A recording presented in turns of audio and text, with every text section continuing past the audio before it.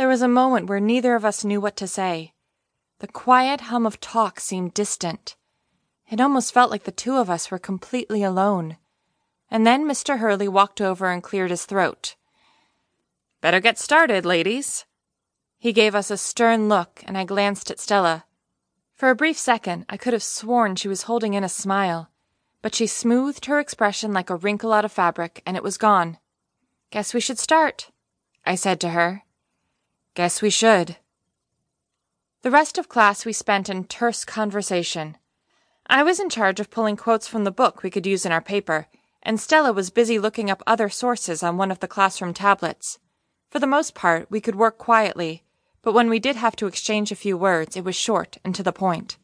Still, I couldn't take my eyes off her. As if it was planned that way, a shaft of sunlight broke through one of the windows and lit her hair on fire. If I didn't know better, I would have said she looked like an angel. And then she turned and gave me a look, and I edited my assessment. Fallen angel. Fallen angel that was kind of bitter about the whole thing.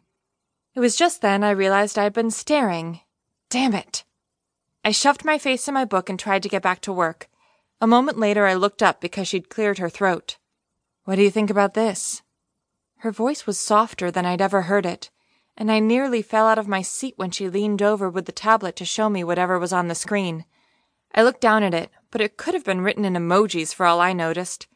She was too close. Way too close, and I was freaking out about it. My heart was pounding so much that I was sure she could hear it, and my hands suddenly went cold and then hot. "Well?" she said, her voice totally breathy and low.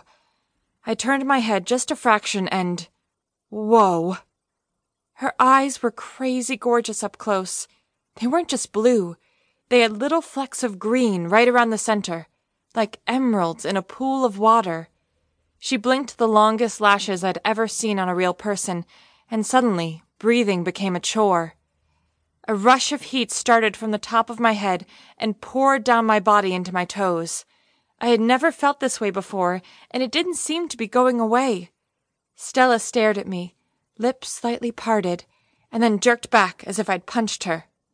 "Stop staring at me," she snapped, putting her icy face back on. I blinked a few times, and it was like coming up for air after being underwater. I was gasping and disoriented. I coughed once and then sat back.